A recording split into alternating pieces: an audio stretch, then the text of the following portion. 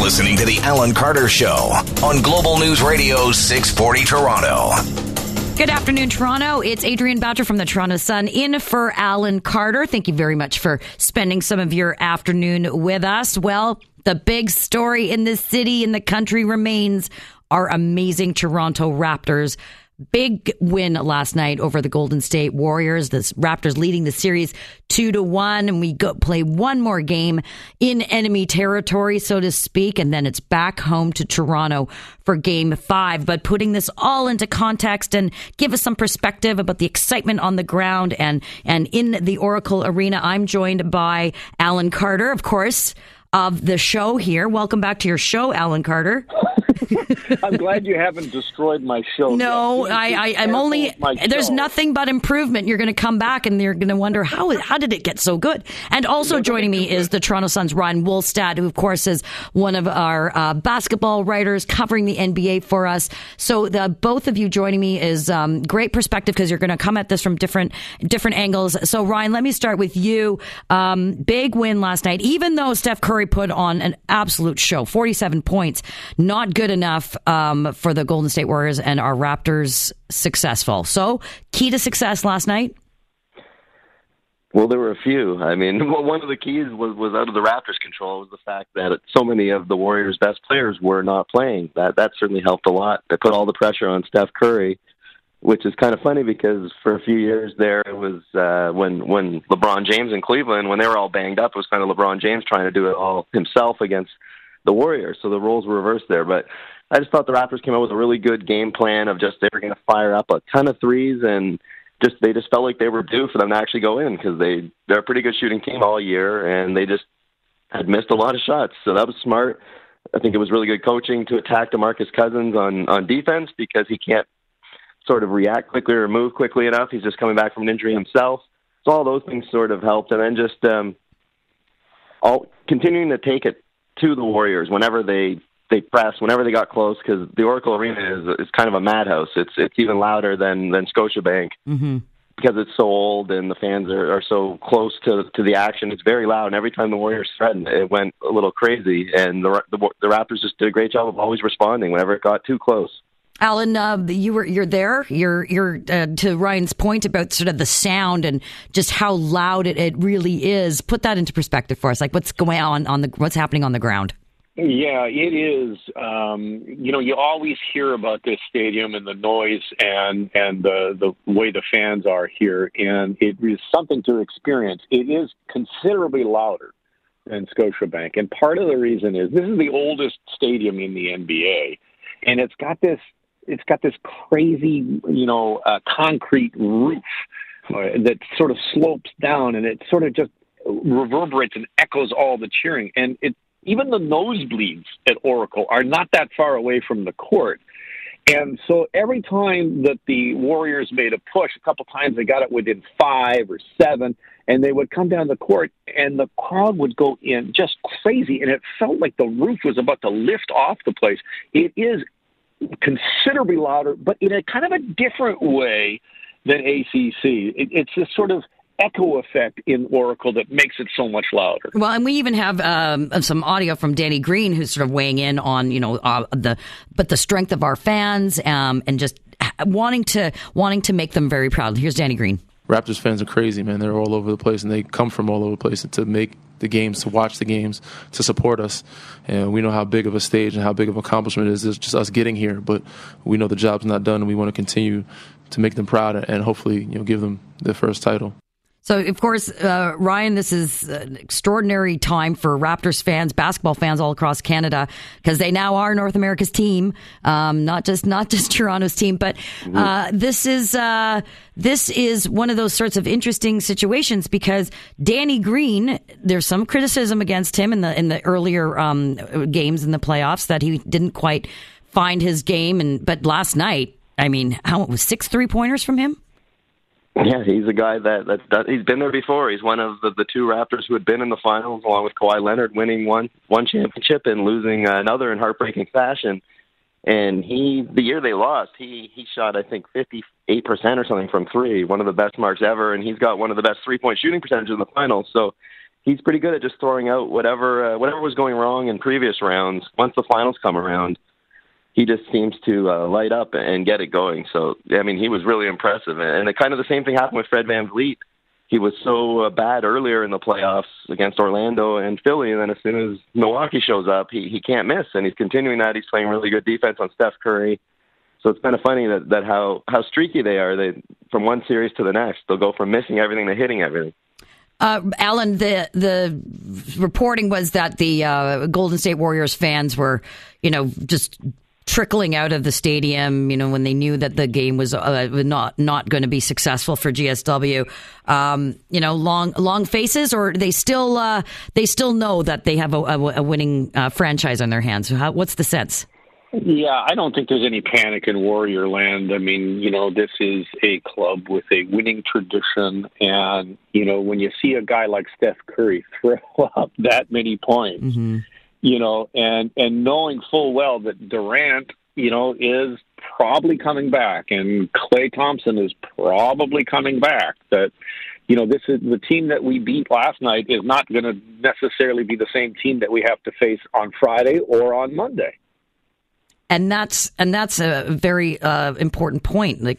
So Ryan, going into the game tomorrow, Game 4, the Warriors are going to be ready. What do we know about the? Because the notion is, Toronto's going to win because Golden State's some of their best players are injured, and so it's like they're the better ability for them to win. But I don't know. Toronto's team is just looking really, really good. But what's your sense about Durant, for example, coming back? Yeah, he's getting close, but it's going to be really interesting. I mean, they've all but said Klay Thompson's going to return for the next game, and I think they're almost at a point where they really, really need Durant. But this is also, like we were saying, they're a very confident team. They've won before. They're not panicking at all. A lot of teams would have forced Klay, or they would have let Klay wanted to play. They would have let him play last night. But the Warriors are just like, you know what? They know how good they are, and they're not going to push anyone. So if there's a chance that Durant, if something's going to happen to him and he'll be done for the series, they're not going to push him. But yeah, I would expect them to, at least for Game 5, if not for Game 4. But to me, it is funny how they don't seem that worried, and like we were saying about the fans, they don't seem worried at all either, because they're just so used to winning. So it is pretty interesting. But I will say one other thing, that there was a ton of Raptor fans there, and they were very loud, and I don't think the Warriors fans were too happy with them at the end of the game when they were singing "Oh Canada" and yelling and screaming. So that was interesting. So there was a bit of a kerfuffle last night. Alan, Kyle Lowry was getting pushed by a fan. Here's his take on that. Fans like that, they shouldn't be allowed to be in there because, it's not right. I can't do nothing to protect myself. But, the league does a good job, and, hopefully they ban them from all NBA games ever. Any sort of follow-up on that, Alan? Was there, obviously you never want to see when the player's getting pushed by a fan or anything like that. But what was that all about? Yeah, well, we have some developing news on that. It's just come in now in the last little bit that they have now identified this player. This is a scoop from Axios, who say that not the player, but the fan who was ejected is Mark Stevens. And Mark Stevens is a venture capitalist and part owner of the Warriors. Oh, boy. Part owner of the Warriors. And now we're being told by ESPN, or at least that they're reporting, pardon me, it is the league is now saying, it's not ESPN, but the league is saying that they're going to investigate. So, this is not just a fan who happened to be sitting courtside. And if you look at the shot, you can see what happens. He leans over and he shoves Lowry. He leans over 2 seats and shoves Lowry. And according to what Lowry said last night, he also said something really offensive to him. Now, Lowry didn't say what it was, but all of that is going to be part of the investigation. And you hear Lowry say, that guy should never be able to go to an NBA game, and he's part owner of the Warriors. Well, that is absolutely fascinating, and I'm sure we'll see how this develops, because that's a pretty crappy thing to do, frankly. And just by virtue of the fact that he's an owner makes it even that worse. Well, I want to thank both of you for joining me. Global News' Alan Carter, of course, the namesake of this show, and I get the pleasure of hosting for the next couple of days. And the Toronto Sun's Ryan Wolstat. Thanks to both of you.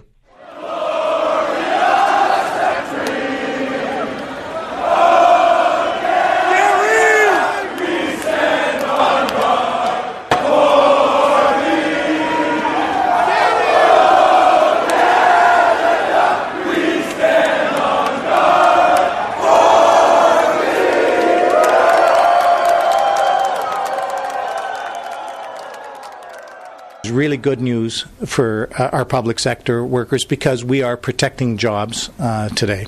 That was the voice of Treasury Minister for the province of Ontario, Peter Bethlenfalvy, on the big announcement by the Ford government that they are going to be capping public sector wage and benefit hikes at 1% annually for 3 years. Some are saying that this is going to be a massive battle on the hands of the Ford government. But putting this into perspective, this is a far more measured response than what we even saw from the McGuinty government in previous years, and even the Bob Rae government under the NDP back in the day. Remember that very brief NDP government? They put further restrictions and more rigorous restrictions on the public sector. So by most measures, it would appear to me that this is a pretty reasonable thing. Let's hear now from the Ontario Public Sector Employers Union President Smokey Thomas, and he has some choice words for this move. Well, he's already declared war on working people and organized labor, so really what he's doing is just opening up another front in that war. All right, so there's both sides of the debate. To put this into perspective for me, I'm joined by Michael Diamond, who is the former campaign manager for when Doug Ford ran for leader of the PC party and is now a principal at Upstreet Strategy and is a regular commentator here at 640 Toronto. Michael, thank you very much for joining me. Thanks for having me. This is just as I was saying before, just in terms of looking at some semblance of fiscal restraint. This province has double-digit deficit, 13 billion, 15 billion. That's what we're hovering around. I know it's been reduced a little bit in the last budget, but this is, by my estimation, pretty measured approach because the average rate of inflation increase in salaries was 1.66% last year, for example. So isn't it reasonable for the government to be moving forward on this? It's highly reasonable, and this is a good and important plan. Now, would it be a better situation if there wasn't such a huge and massive deficit and a reliance on debt that after 15 years of waste and, frankly, incompetence has crippled Ontario? Of course that would be a better situation, but hoping and wishing is not the same as reality, and the Premier and the new government had to make some decisions here, and this one is a very reasonable and modest approach. They could have they could have gone further. Bob Rae, when he was Premier, instituted Rae Days, and as you were talking about, members of the public service being forced to take days off. None of this is here, and this is a measured approach that will protect taxpayers, but also protect members of the Ontario Public Service. So this is going to apply to approximately 1 million union and non-union employees paid by the provincial government who work for the Ontario Civil Service, the Ontario Provincial Police, school boards, universities, colleges, hospitals, long-term care facilities. It does not apply to public sector workers employed by municipalities such as inside and outside workers, police and firefighters. The expectation, Michael, is that the province is anticipating to save approximately $500 million. But there is going to be a political battle on the Ford government's hands. But I think the average Ontarian would think that this is a worthwhile fight to have. Well, I think they'll think that it's a worthwhile fight, but a necessary fight. And I think since this is a reasonable solution to a very complex issue that we're seeing the provincial government take, I think that voters will realize, and I think the vast majority of members of the Ontario Public Service will realize that this is a little bit of medicine to get better, and that this is a reasonable approach. So I think there will be backlash from some of the organized labor, etc. But that was going to happen to this government, even if they went and grew the size of the public service and increased wages for all. They were going to have a fight with Smokey Thomas, because that's Smokey Thomas's job, but it's Doug Ford's job to get our fiscal house back in order. And I think it's important that the facts be presented without all the rhetoric. This is not going to be something that is retroactive, meaning it's only going to apply to future labor contracts and negotiations. It does not break any existing contracts that are on the table. And the other important part, I think, is that it's not preventing anybody in the public sector from moving up existing salary grids. One of the things that you always hear is sort of on the hysterical side of it that this is tearing up contracts and this is going to be, terrible for the average worker, et cetera, et cetera. But I always sort of want to point out to those that are so opposed to something like this, the union folks that you're representing are taxpayers. They are the ones that are having to shoulder the burden, and the kids in the future are the ones that are going to be shouldering the burden for these massive debts and deficits. I've never understood that sort of notion that as a union leader, your job is to fight for fair wages, better wages, and all of those things. But your members are taxpayers, Michael. Well, and it's, you often hear about cases of robbing Peter to pay Paul. This is a case of robbing Paul to pay Paul. So I think you make an excellent point there, that, something's got to give. The same people who, and the hysteria, I think, another excellent point that you raised, because this isn't going to stop professional development. This isn't going to stop people from advancing in their careers. People you're going to hear over the next couple of days, people are going to quit their jobs. People are going to stay in their jobs because these are generally good jobs, and the people who fill them enjoy them, and there's going to be great opportunities for career advancement in a very good and increasingly stable work environment because of the measures the new government has taken. One of the challenges, of course, will be in the courts. It's an inevitability, Michael. The unions, we already heard their rhetoric over the course of the last day or so since this announcement came out yesterday, that they're calling it, quote, unconstitutional. But let's go back into history a little bit. When the then Prime Minister Harper, his government had passed similar legislation at a federal level. It was taken to court and it was upheld by the Supreme Court of Canada. So shouldn't the union just save their members' money and work with the government versus wasting their membership's money and taking them to court? Well, look, I think that's a good point, that they could be a partner in creating the positive reforms. You'll find in companies oftentimes that the people who have the best ideas for savings and efficiencies are those who work in the factory, those who actually understand the operation. And the public service should be no different, and they could certainly come and be a collaborative partner, or they can fight the province in courts where they'll lose, where they'll waste their members' money. And let's remember, this is what it all comes down to, because you'll see unions time and again bash conservative politicians. Well, their members who are taxpayers are voting for conservative politicians. One of the great reasons you'll see Jerry Diaz and Sid Ryan oppose the conservatives, and you'll see a riding like Oshawa remain conservative, even in a bad election like 2015. Yeah, where were these individuals standing up and yelling when previous governments were just spending unabashedly and getting us into these financial situations? And, it's interesting because whenever we talk about the context of the cuts and reductions, it's always it becomes personal. For example, we're not going to be able to pay for student nutrition programs. We're going to be, little Janie and Johnny are not going to be able to access this public sector healthcare or whatever. There's always hyperbole to make the point. But why isn't it ever made personal when the debts and deficits are running up? All of those people, the amount of money that we spend to service the interest on the debt alone, I think it's now the third biggest spending envelope at the provincial level. Where were they when all of those bills were being racked up? It's so much easier to say yes than it is to say no. And frankly, the Ford government was elected to do that. They were elected to get the fiscal house of this province back in order. And one of the big problems is we have a whole generation of folks, myself included, who never actually had to experience the impacts of debt and high interest rates, because we're living in an era of policy of artificially reduced interest rates, which have meant that the consequences that one day will come, and we're seeing that here in Ontario, those consequences will come and they will destroy economies, they will destroy lives, and we should be thankful that we have a responsible government that's taking a measured approach to fix a very big mess. I would actually even submit to you that by virtue of the fact that it is so measured with the Treasury Minister's announcement yesterday, Peter Bethlenfalvy, the Ford government actually does not want to have a fight on their hands with the public sector, because this is quite measured.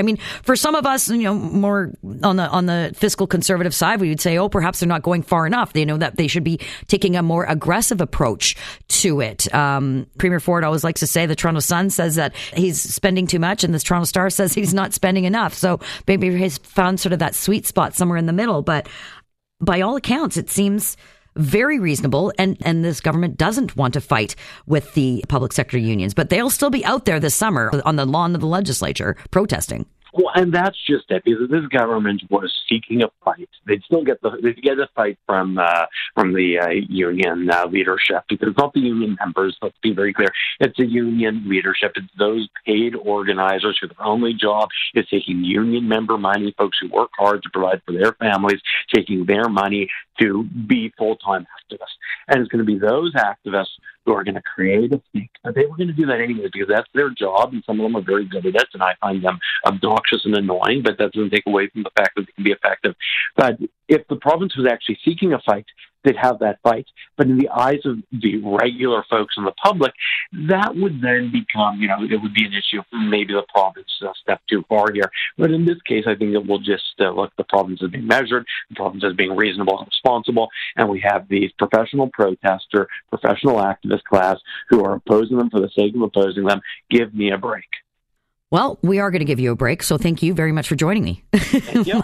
Michael Diamond is a principal at Upstreet Strategy and is, of course, a regular contributor here at Global News Radio 640 Toronto.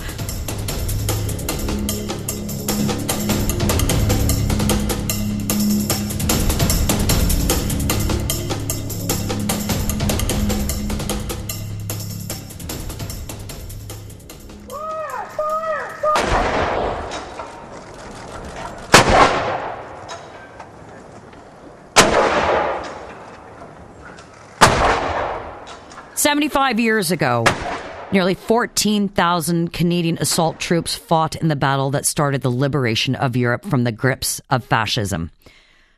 Thousands upon thousands of Canadian soldiers left from Halifax, Nova Scotia, on a long journey across the ocean to go liberate the Nazi-occupied France. With our allied forces, many of those men lost their lives. Today, we mark the 75th anniversary of that extraordinary journey. The opportunity to have seen Juno Beach, it's second to none. The history, the meaning, and it means so very much. Today, of course, we mark D-Day. Now, here's something interesting about D-Day. People often wonder what the D stands for. It actually doesn't stand for anything. It just simply stands for day. And there are ceremonies happening all across the world, all across Canada. And we have our very own David Akin, the National Chief Political Correspondent for Global, is there and joins us now. And how are you doing, David?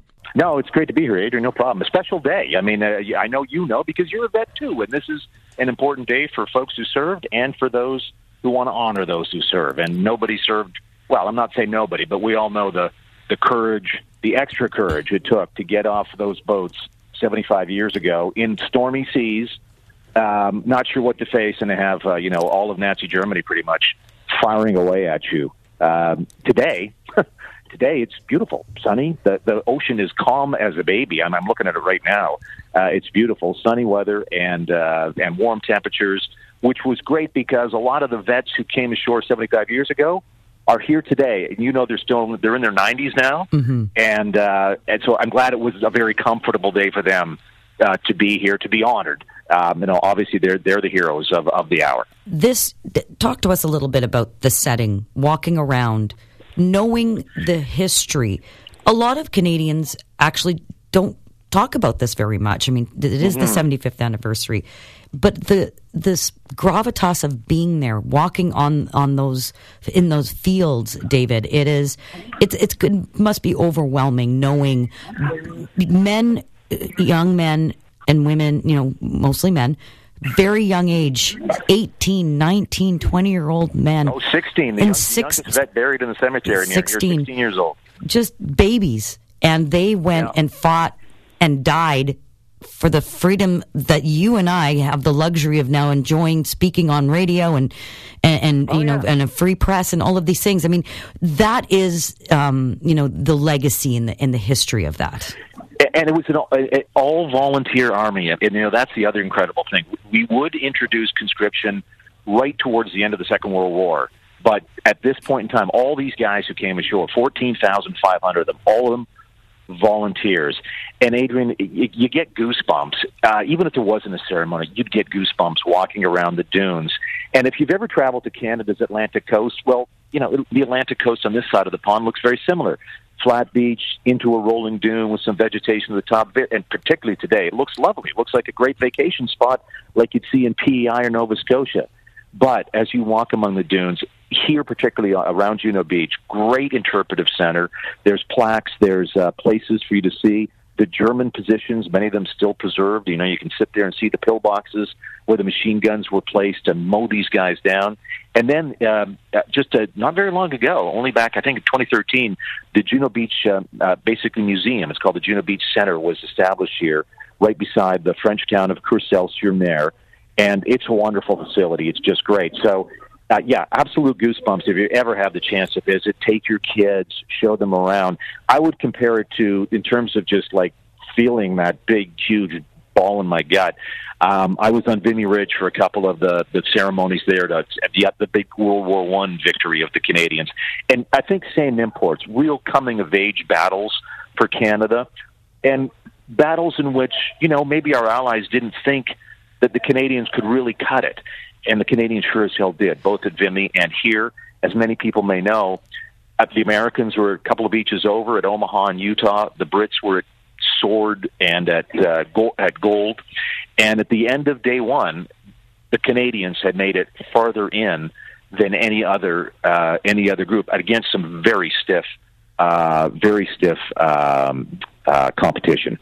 There is story after story after story that I'm sure you're hearing from the veterans that are there that luckily are still with us to sort of share the reality of what happened on that day 75 years ago.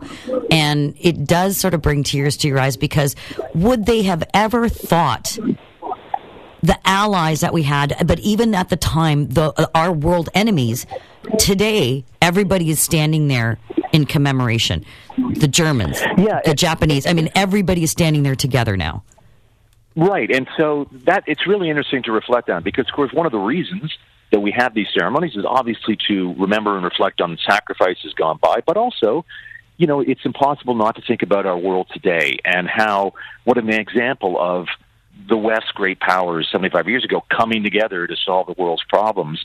And we think of the world's problems today, and certainly here in Europe, there's less of a feeling of European unity among the free countries.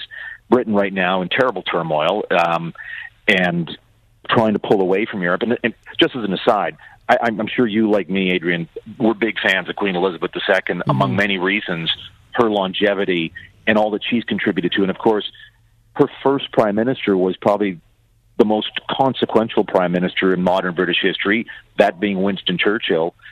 And she is just about to lose probably the most inconsequential prime minister, that being poor Theresa May, who quits her job on Friday and leaves Britain diminished. So you think about leadership then and now and contrast that. And, of course, Elizabeth II is part of the greatest generation. She was training to be an army driver and mechanic as the war ended.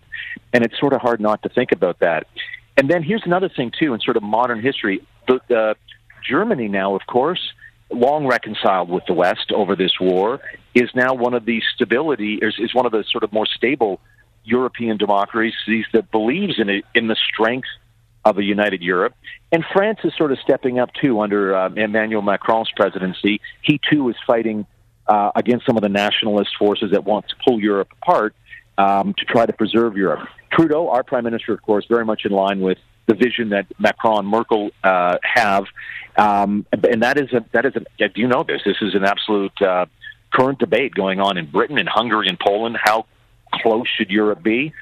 In 1945, there was the free peoples of Europe were pretty much united in fighting off tyranny. David Akin, you have the pleasure of doing some pretty extraordinary things in the role in which you serve, but this one must be very special, and I really appreciate you joining me. Thank you very much.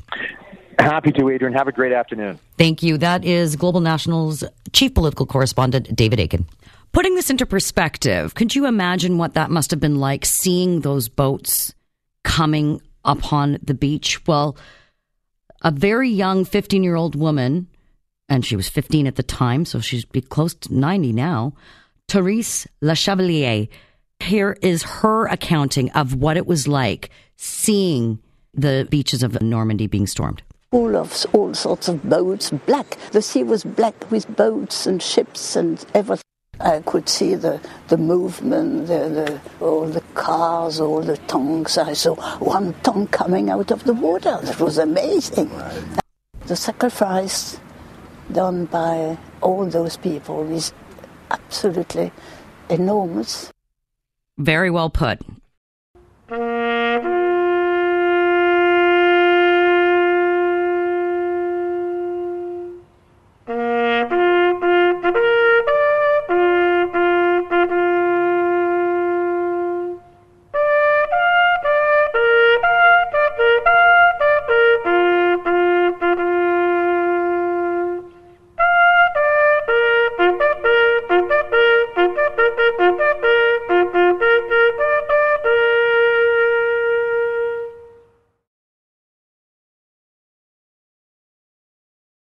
This is an interesting story. I have a 9-year-old son, and the ongoing debate, battle, argument that parents are constantly struggling with is how much screen time should your child be afforded?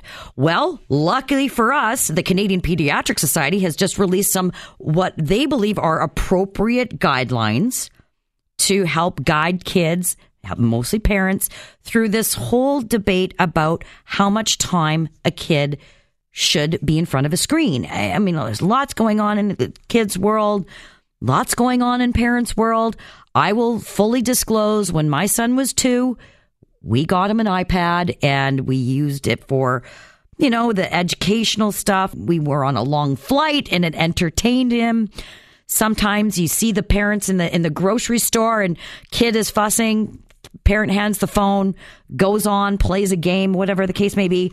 Sometimes we as parents just want to do what we can to make it through the day. However, that's not necessarily the best thing. The Canadian Pediatric Society, their digital health task force, they have come out with some specific guidelines. But to unpack this for us, I'm joined by Julie Romanowski. She's an early childhood consultant and the owner of Miss Behaviour, parenting, coaching, and consultant services. Thank you very much for joining me, Julie. Thanks for having me, Adrienne. All right. So can you break down what this is suggesting for us?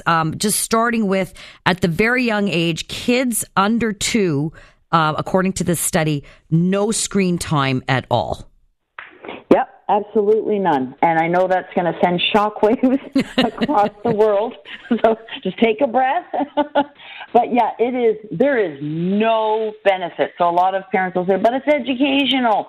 There's no benefit. In fact, it's doing more harm than good. So it isn't necessary. And then it goes up to roughly about half hour to 45 minutes for 2 to 5, and then from 5 to all the way up to teens, just short of 2 hours, which in my opinion actually is still a lot. And again, the shockwaves, I understand, but what it's doing is it's taking over. So that would be no different than telling an alcoholic who drinks a whole bottle every day, hey, you can only have a shot or 2. It's yes, there's guidelines, and I'm grateful for that, but it is still much bigger than just throwing down guidelines. I think, the notion always has been, though, you cannot put a screen in front of a child to replace parenting. Yep. But you and I both know, myself in particular, I talk to my friends about this. Like, my son is of a certain age. He does go outside and he plays. He's athletic. He does exercise. He does all those things. But then they get home and they play this game called Fortnite. And, if they have a fear of missing out, if their friends are on, and managing all of that is not, I think, just the parent's role. It's also in our education system. This is all a big challenge. I appreciate the guidelines. I appreciate that they put these things forward for us contextually. But how realistic is it? It's not. I think that's just what's going to happen. There's going to be shock. And then it's like, yeah, but that's not reality.